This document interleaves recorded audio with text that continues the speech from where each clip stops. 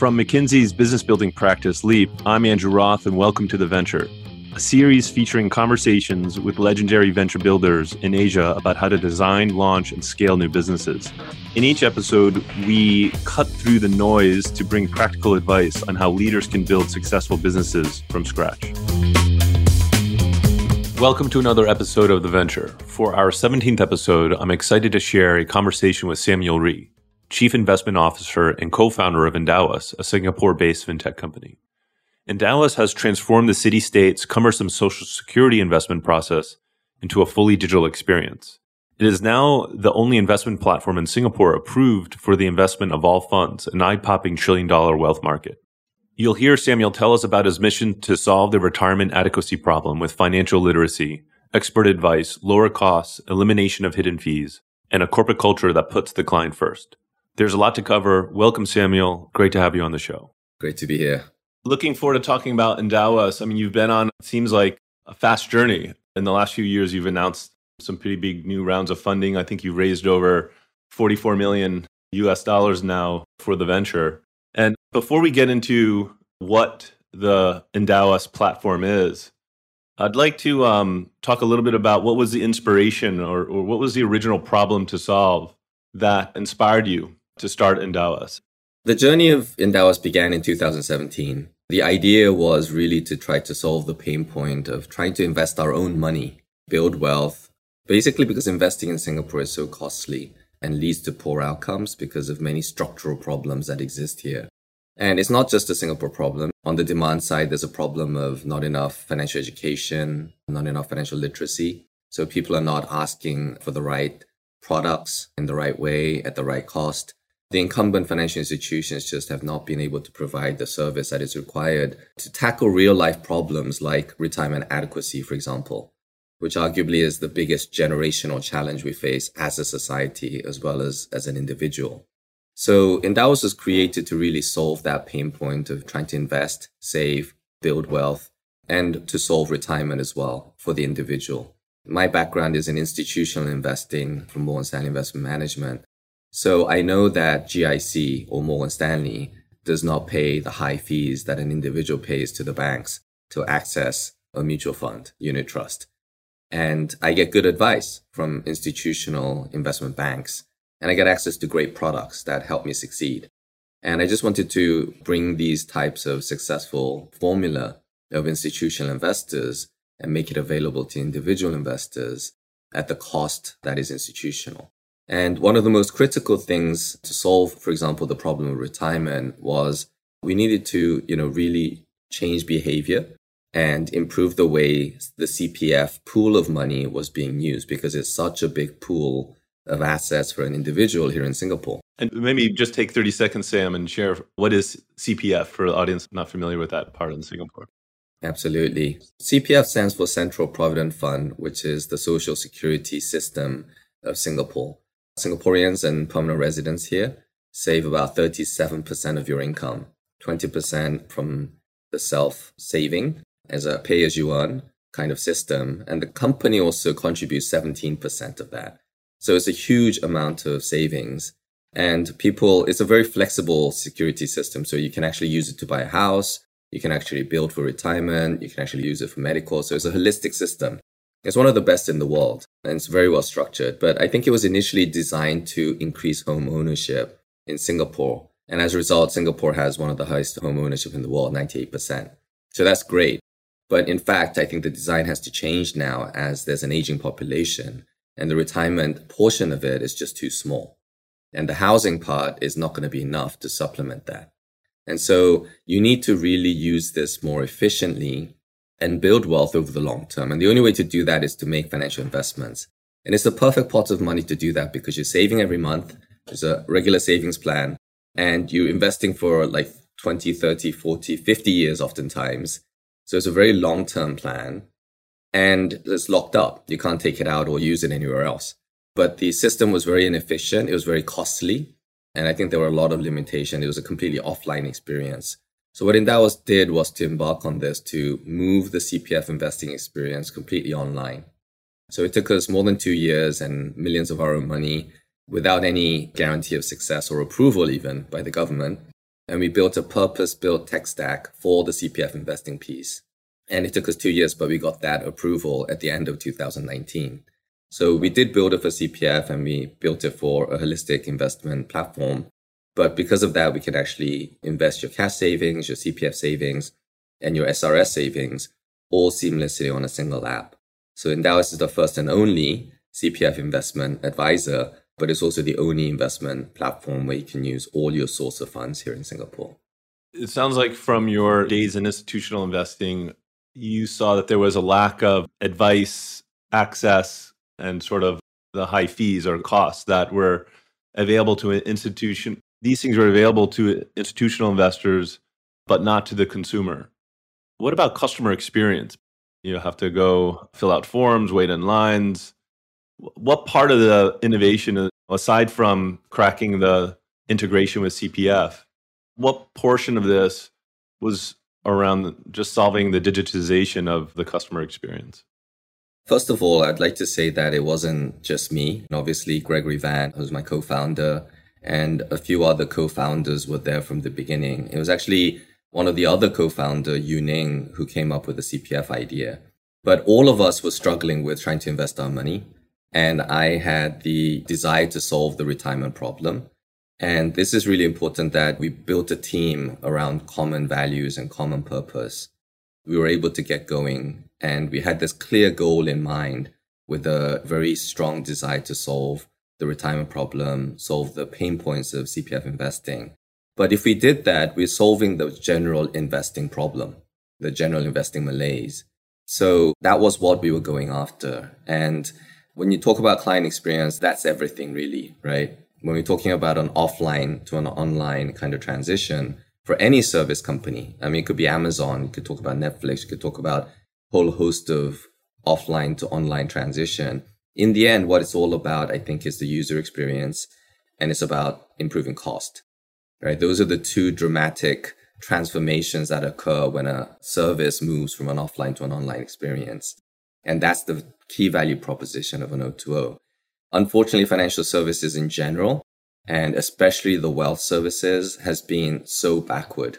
It really is the worst client experience, right? Going to a bank, taking a ticket, waiting an hour to go to the counter to buy a single mutual fund. So I think there's been a gradual process of innovation and the move to online or digitization. And we just took that to the next level for all of your money. I think that's the key thing. But I have to say that financial services is not an e-commerce business. It is a regulated business. It's a professional service. And so it's different. There's a higher standard to which we need to build the specifications and the tech stack. And as a financially regulated entity, we have compliance and risk and etc. So it's a much more complicated solution versus an Amazon retailer or an e-commerce player. And the user experience has to actually be very different because people can make one purchase online. That's okay for a $20 headset, but sending over $100,000 of your life savings to a new brand that you've never heard of, that's very different value proposition. So there's a long sales cycle. You have to build trust. You have to build brand in the right way. So it takes time. But if you do it right, I think definitely the user experience and the cost angle still comes into play.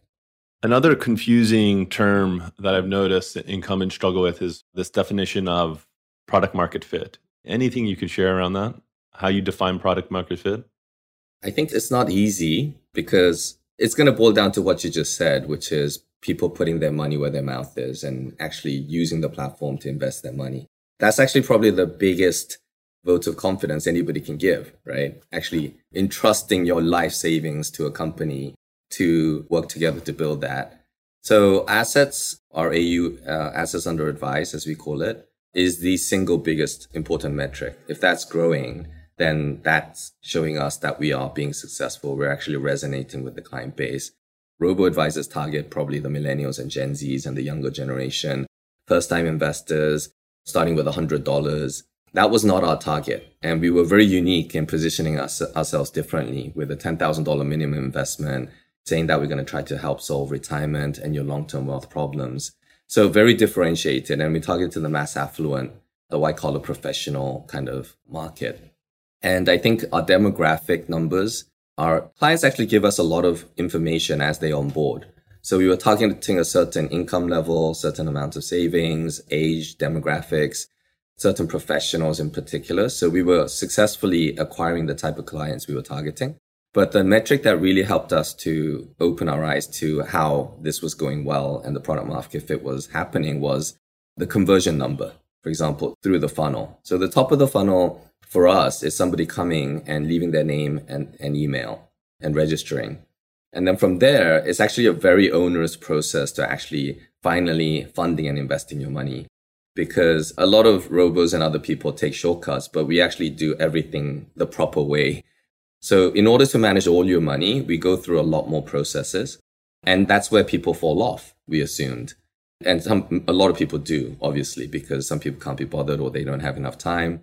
But what the conversion rate ended up being by the end of 2020, which was our first full year of service, was more than 40%. From top of the funnel to finally funding and investing. Not even just opening an account. Opening an account was more than 50%. So that was like a shocking number. It was a tremendously high number for a service like ours. And that's when we realized that we actually have to open up the funnel. And until then, it's interesting, we were bootstrapped. We didn't have a single external investor, no VC money, partly because we knew that we needed to get CPF and we didn't have that guarantee. And we had to prove this product market fit. And when we did that, and after the first year, we grew about 8x from the previous year when we started small. That's when we went out and said, okay, it's really painful spending our own money to grow and market this. We need some external capital, growth capital, correctly, to help us grow a bit more faster. Robo-advisors typically target millennials to get them into the habit of investing. And robo-advisors seem to automate the diversification of your investment across different asset classes. Is Endowus doing this as well? Do you have like a technology, like a data stack and analytics that is automating the rebalancing of my portfolio, or is it more of a hands-on approach to advice? We actually do, Andrew. Robo-advisory services is a part of what we do. But we just don't like the term because I think I even wrote an article on this, but robo-advisors don't have robo and they don't advise. So it's a misnomer. And I think for clients, when we talk to them and engage them, actually they have the wrong perception of it. They think that there's some kind of a robot that's going to have some kind of a program that's going to beat the market. Some secret sauce, some secret algorithm. And that's how to beat the market. And that's why we didn't want to be just a very simplistic single product robo like many others started as. We wanted to be a total wealth platform. And we didn't want to just like buy some ETFs, which anyone can do. And that's why a lot of robos, if they take an active approach to managing money, they're no different from any other fund manager. And they normally fail because 70, 80%, or these days 90% of active investors actually underperform. What we are is a total wealth platform. I think we're much more like a digital private bank is a way to see it. It's an open platform. It's like an Amazon, Netflix, where we work with 50 plus fund managers to bring the best in class products. So we have algorithms, we have a technology that helps to personalize, to curate and match the right kind of products, the kind of Amazon, Netflix kind of model of curation. We do a lot of due diligence and product screening, which is the advisory piece, to help sieve out all the bad type of products. So we only offer you the best in class products. And then we lower cost at every layer. So we introduced this amazing concept, which is 100% trailer fee rebates. Any distributor of financial products, the way they're paid here in Singapore and across Asia, the primary method is not to be paid by the client when they buy something from you. It's actually the client pays the product guy and the product guy gives you a kickback commission to the distributor, which is illegal in Europe and some developed markets because you're paying commission for selling financial products, but you're hiding it. So there's no transparency. There's also misalignment because you're always going to try to push the products that are going to give you the highest fees. Yeah, so there's an obvious conflict of interest. Absolutely, yeah. Conflict of interest everywhere. But the biggest thing is people don't know it. And so there is an education piece to this. We just announced that actually we've returned more than $2 million in cash back to clients by returning all of these commissions that most people keep. But we decided to give back to clients so that we can be transparent and completely aligned to the client's best interest. I want to talk a little bit about the complication that's happened in the market in recent months with the correction that's happening and what you're observing and what you're hearing from customers, perhaps in terms of access to different types of funds or different types of products. What's top of your mind on this? I'm sure you're getting WhatsApp from friends and customers all over the place on what to do. It's tough for everybody, especially when you're invested in financial markets. Every single employee of Endowus is a customer of Endowus too. We built it so that we can use it. And that's why we built it to the standard and the quality that we would expect and hope for. So when the market falls, obviously we're losing money, and that's painful for everybody, whether you're a client or whether you're an employee. And so I'm in pain as well. And there's also a lot of fallouts these days into the private markets too. I think that private market investors also have suddenly become very cautious.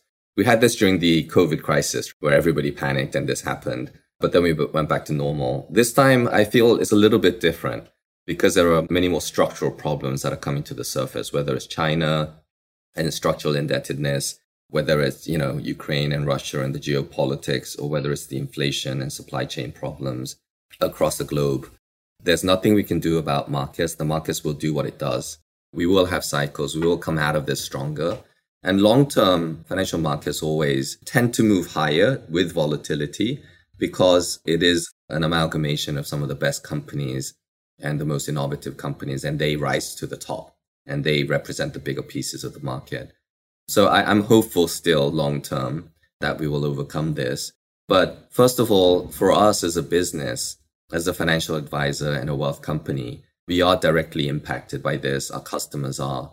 We have client advisors. So while we're a digital first, and many clients of ours use us for digital only services, we actually make available WhatsApp, Facebook Messenger, phone, email, and you can book appointments with our client advisors who are the best in the business with the highest ratings and reviews. So we have people who can handhold people through difficulties when they're struggling, when they have negative returns, they don't know what to do next. But at the same time, you have to look at it long term and say, if the markets continue actually trend higher, that's an opportunity for you to continue to invest. So the dollar cost averaging regular savings plan allows you to be disciplined, not be emotional about things, and continue to stick to a financial plan. It's really important to have that plan to succeed in the long term.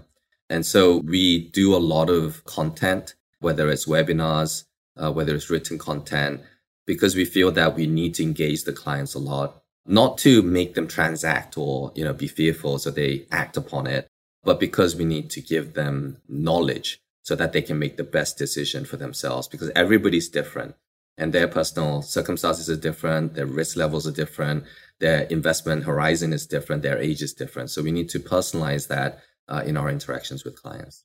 When you think about how to get the message out about Endowus, what is sort of your strategy right now? Your split between branding and sort of performance marketing, and anything you've learned from the branding side of things or these investments you're making in education and content marketing that's paying off for you on the performance side? Generally, we're fortunate enough to have hired some of the best people in the marketing profession. We've grown the marketing team quite significantly.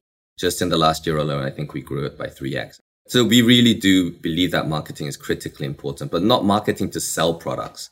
I think two things. One is that we always say we're a financial service company, but we're also a content company. Content is critically important to us because of the role that financial education and financial literacy plays. And even before we launched a single commercial service, for over a year, the founders were writing every week in what's now called the Endowus Insights page. And for over a year, we did that, and we got a lot of good traction and subscriptions on the newsletter. And SGX even nominated us for an Orb Award for financial journalism, together with like Business Times and, these kind of financial bloggers. And we were like, what's going on? Being treated like a media company. Yeah, precisely. Yeah. So I guess we did have some impact, and that has continued. We've written a lot of great content to help educate people, guide them in personal finance, investing, retirement, CPF, SRS, all these things. We also, when COVID hit, quickly pivoted from live events, which we were holding regularly, like the SGX Auditorium. We pivoted to the webinar on YouTube and Facebook and LinkedIn. And that attracted several hundred people at a time. with thousands of views very quickly. So we really established that medium very quickly as well and early on. We unfortunately have not done a podcast. It's a crowded space.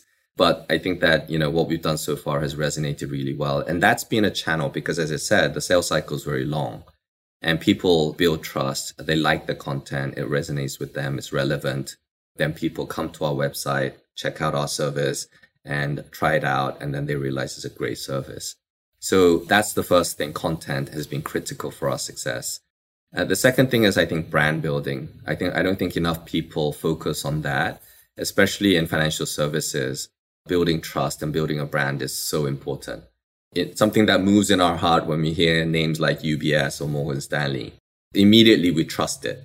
So I think we need to build a brand, and Endowus is building a brand around trust, about, doing things right, the missional aspect of our business, the mission and vision that we have to solve retirement, to solve individuals and be on their side. All those things I think resonate. And I can kind of sense the energy level goes up when you talk about the mission and the vision and solving this big problem around retirement adequacy. Maybe share a little bit about how you're creating a collaborative culture within the team. The mission and the vision of the company is very clear. It's something that we communicate to our clients. It's something that we can communicate internally whenever we hire and bring somebody on, early on in the interview process. And that's why for us, I think finding the right fit is really important. There are a lot of people now that we're bigger, there's a lot of people who want to join Endowus, but we want them to join Endowus for the right reason. And we want them to join because they want to join the mission and the vision of the company that we have created. And the mission is very clear, like help people invest better so they can live easier today and better tomorrow. And that better tomorrow, it involves this critical mission of solving retirement. And we're kind of like very anti-establishment, raging against the machine, we need to fix this industry. We need to solve the ills. We want to go back to what financial service really means. Finance is not an abstract thing. We're here to serve a customer base and help them achieve better outcomes. If we're aligned to the client and the client succeeds, we succeed. And we are paid only by the client, nobody else, unlike other financial institutions. So we're completely aligned to the client. But aligning our employees to that is critically important for us to get there and succeed as an organization. And that's why I think the fit of any person joining Endowus is critically important. They may be super qualified, they may be great at their job, but if they're not aligned to the mission of the company, they cannot join Endowus. That's basically what we think. So it starts from the beginning in the hiring process. I think that everybody, it's not just leaders, because it's not possible for one leader to be the answer to a culture. The culture has to be bought in. The culture has to be every single person living that out in the workspace, in their daily lives. And that's why culture is something that is sustainable and it propagates. But for us, we just want to stay core to our mission. And the opportunity set is huge because it's $1 trillion wealth market here in Singapore alone. It's a 200 billion going to 500 billion opportunity for CPF alone. And we're the only guys in there. So we're leading the charge and we want more people to join. By the way, are you also starting to look outside Singapore with the latest round? Yeah, absolutely. So we are licensed in Hong Kong now, and we're preparing to launch in Hong Kong in the second half. So we're really excited about that expansion. It will be our first overseas expansion. The reason we held back was because we wanted to really go deeper and broader and provide more services and solutions for the Singapore market. But just going back to our people, actually, because one of the critical things we did that's very different from any other startup was actually allow our employees, early employees, and even to this day, any employee who wants to buy into the cap table of the company, we actually allowed them in. So we're not one of those fintechs where the founder or the founding team has like the 80% ownership. We're very, very, very spread out, and we allowed everybody to buy in, which means that we are aligned even more so from an economic perspective as well. We've already minted many, many millionaires. Tell me a little bit more about that, because a lot of startups have employee stock option plans, but it sounds like you're doing something different. What we did was when key employees were hired and even junior employees who've just graduated, we offered them a chance in an internal raise. And that helps because we were bootstrapped for 4 years. So we had complete control on how we built that cap table. And Greg and I intentionally had this design where we said, hey, let's have people have more skin in the game. So we're happy to allow people to put money into the company to grow the company. There were a lot of external investors who approached us early on, and a lot of friends and family who wanted to invest in Endowus. But why should we take their money when our employees are the best people to be owning this company? So we aligned with our employees early on, not just in compensation or mission. We didn't just talk about mission. We gave them a piece of the business. So they own the business. And that's very different. And so that philosophy, in this age where technology engineers are churning their jobs and moving every 18 months, we haven't had any turnover in our senior engineering and even our junior engineers. We have really, really low turnover, if any. This is an amazing point, right? Because you started with saying, look, you have to hire for the right culture, right? Hire people that fit into the vision mission, but then also give them access to participate in the upside of the growth. And there's no better way to engender culture by basically creating a long tail of co-founders for yourself. Yeah, that's right. This is a business that's growing very fast. You have over 120 people now.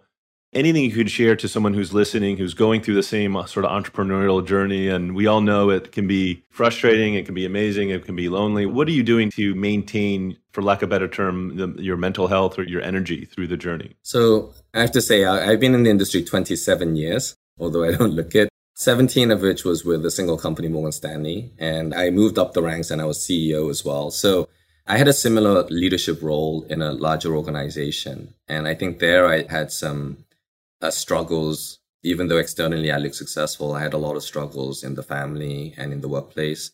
A very political kind of environment, right? A lot of knife wounds on my back.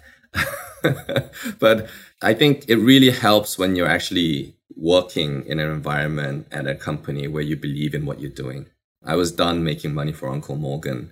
And this is my business as well, but it's a business that I really, really believe in. So when you're in a purposeful mission, it really makes a difference. Really excited to get up in the morning and go to work and do this because this is so important to everybody, even the people that are close to me. And so that really helps. The second thing is that I think I'm much older. I'm turning 50 this year. So I'm a bit wiser. So I do pace myself much better than I did previously. It's really critically important to have a team around you. I know I couldn't have done this alone. There's no way. And we've built a very great leadership team, leaders in the financial space and in the technology space to be able to take this forward. My wife and my kids, they're my joy and strength. And I have something called faith. So I'm a Christian. So that's critically important for me too. Some people may get a bit fuzzy about that. But if you have certain strong kind of anchoring beliefs that ground you and drive you forward, then that's a real important source of strength. I mean, it doesn't have to be a certain religion, but strong anchors of beliefs and value systems that help people to continue on a journey that is a very difficult journey. Yeah, it sounds like these sort of anchors or grounding elements to the journey between having this strong purpose, having this leadership team that shares in the responsibilities and trust and confidence amongst each other, and then family and faith to keep yourself grounded. That's amazing. Sam, I could probably talk for another hour on this. I think we already probably doubled the time that we had. So I really appreciate taking time out and look forward to hearing and talking more in the future on how Endowus grows. Thank you so much, Andrew, for having me here. It's been fun and great. Now comes a segment where we invite founders and experts from McKinsey to provide more context and to draw practical insights. I'm joined by Raphael Bick, a partner at McKinsey and leader of Leap by McKinsey in Asia. Hey, Raph. Thanks for joining the show. Look forward to your insights here. Hi, Andrew. Great to be on. So let's get started. Sam talked in the beginning about how they were simply disrupting seemingly just the customer experience in addition to what they're doing on the business model. But what he noticed in the traditional, I would say, wealth management or banking experience is that it's riddled with friction from a manual process perspective, visiting a bank, getting in line, waiting for things. Maybe comment a little bit about what you're seeing out there, just on how incumbents or startups can win just by disrupting the customer experience in the channel itself. I agree with Sam there that the user experience for the customer journey is actually a crucial factor where simplification can improve the experience for the customer overall and hence create a better proposition to him, right? So quite often in financial services, it is a complex buying journey. You need to build trust. And traditionally, it has been very sales activity focused. And so the digital journeys, as they come along with evolving regulations, are starting to get simpler. I would say, though, that it's going a bit beyond purely the user experience to also proposition innovation to really create a compelling differentiation in financial services and onboarding experience. Right? So if I just take one example, we've been working with a large bank who was also launching a new type of wealth management products and new journeys linked to this. And so when we looked at the onboarding journey there, in order to actually really simplify it, we also needed to change how the products were constructed. For example, the degree of automation at the back end to create a straight-through processing in place, the kind of partners that they worked with to provide those products, the kind of policy requirements that they needed to meet. And then bringing all of this together essentially allowed to really simplify the user experience and the onboarding journey. So particularly in financial services where we see a very high degree of regulation in place, simplifying the journey usually also requires working on the product and the backend processes to actually make it really smooth and simple. Yeah, so it's not as simple as just improving the front end, but there's a lot going behind the scenes. Exactly. That's what Sam was getting into. I mean, he's describing that one of the initial innovations with their model is how they allow Singapore citizens to invest their CPF or retirement funds through their products. And they're one of the first or the first company in Singapore to get that regulatory approval for that. But in addition to that, the next question is a little bit more on their business model and value proposition is that they are taking away the commission structure that typically exists, I guess, between wealth management banks and the different products out there. And they're seemingly just passing on that savings to the consumer. And this is different than what we're hearing out there from, I guess, incumbents, but also these robo-advisor banks that are popping up. And he's very clear that they don't see themselves as just a robo-advisor, but almost like the Netflix of wealth management. What else are you seeing out there on sort of the business model innovation? It's the UI, UX, it's the economic structure. Any other trend you want to highlight there? I think that trend towards more transparent pricing is definitely something that we're seeing as the pricing is coming down overall in the market. One of the challenges and one of the reasons why historically you've seen a lot of distribution focused cost pricing structures is that the consumers have generally not been willing to pay for the actual cost and profitability of doing business, given the high cost of customer acquisition and digital model, given the need to run incentives for your sales staff to actually go out, talk to customers, given the general model where fund managers have used promotion campaigns and push campaigns to get products out in certain periods of time, right? So the traditional model has worked quite well for that, since to the customer, it actually appears relatively cheap and that the pricing is kind of much more implicit, right? What they're doing is to make that much more explicit, which I think has a benefit in building trust with the consumer. But you need a consumer who values that, who values the transparency, who is willing to pay for a service. And I think what this links back now to the proposition point is to them essentially enabling a much cheaper delivery model to customers. They actually can bring down the overall cost, right? And so I think that's where then you can potentially find the match between customers for whom this is a compelling proposition and who are willing to pay much more directly than they used to historically. Yeah, that pathway to trust is different, as Sam highlights, from selling something online that's $100 or a few $100s to getting a consumer to transfer $100,000. So that transparency in the pricing model creates trust. Then he talks a lot about within their marketing strategy, the investment they made early days around content marketing to help educate the market on what's kind of going behind the scenes, but also from a financial literacy perspective. And you and I have talked a lot about this in the past too, is this trend towards content marketing, and that tech companies or startups really need to own the thought leadership in their space beyond the sort of traditional paid media and PR that goes on out there. What else are you seeing here in terms of the capabilities and the level of effort required to really make a dent and impact when it comes to content marketing? Content marketing is hugely important. And we actually see now a lot of more traditional organizations also building their own content marketing teams. It's not a very difficult thing to build, but it takes a lot of commitment, more commitment than most folks realize, because you need high quality content. You need it on a regular basis. You need to channel it to the right kind of leads or the right type of customers. And then you need to embed your content in an overall customer journey that allows you to engage a potential customer the first time, nurture that interest over time, and then transition into a sales conversations or product purchase or the next product to buy. So there's a lot of things that are coming together here. And content marketing is quite crucial in building trust as a brand, particularly as a new brand with customers.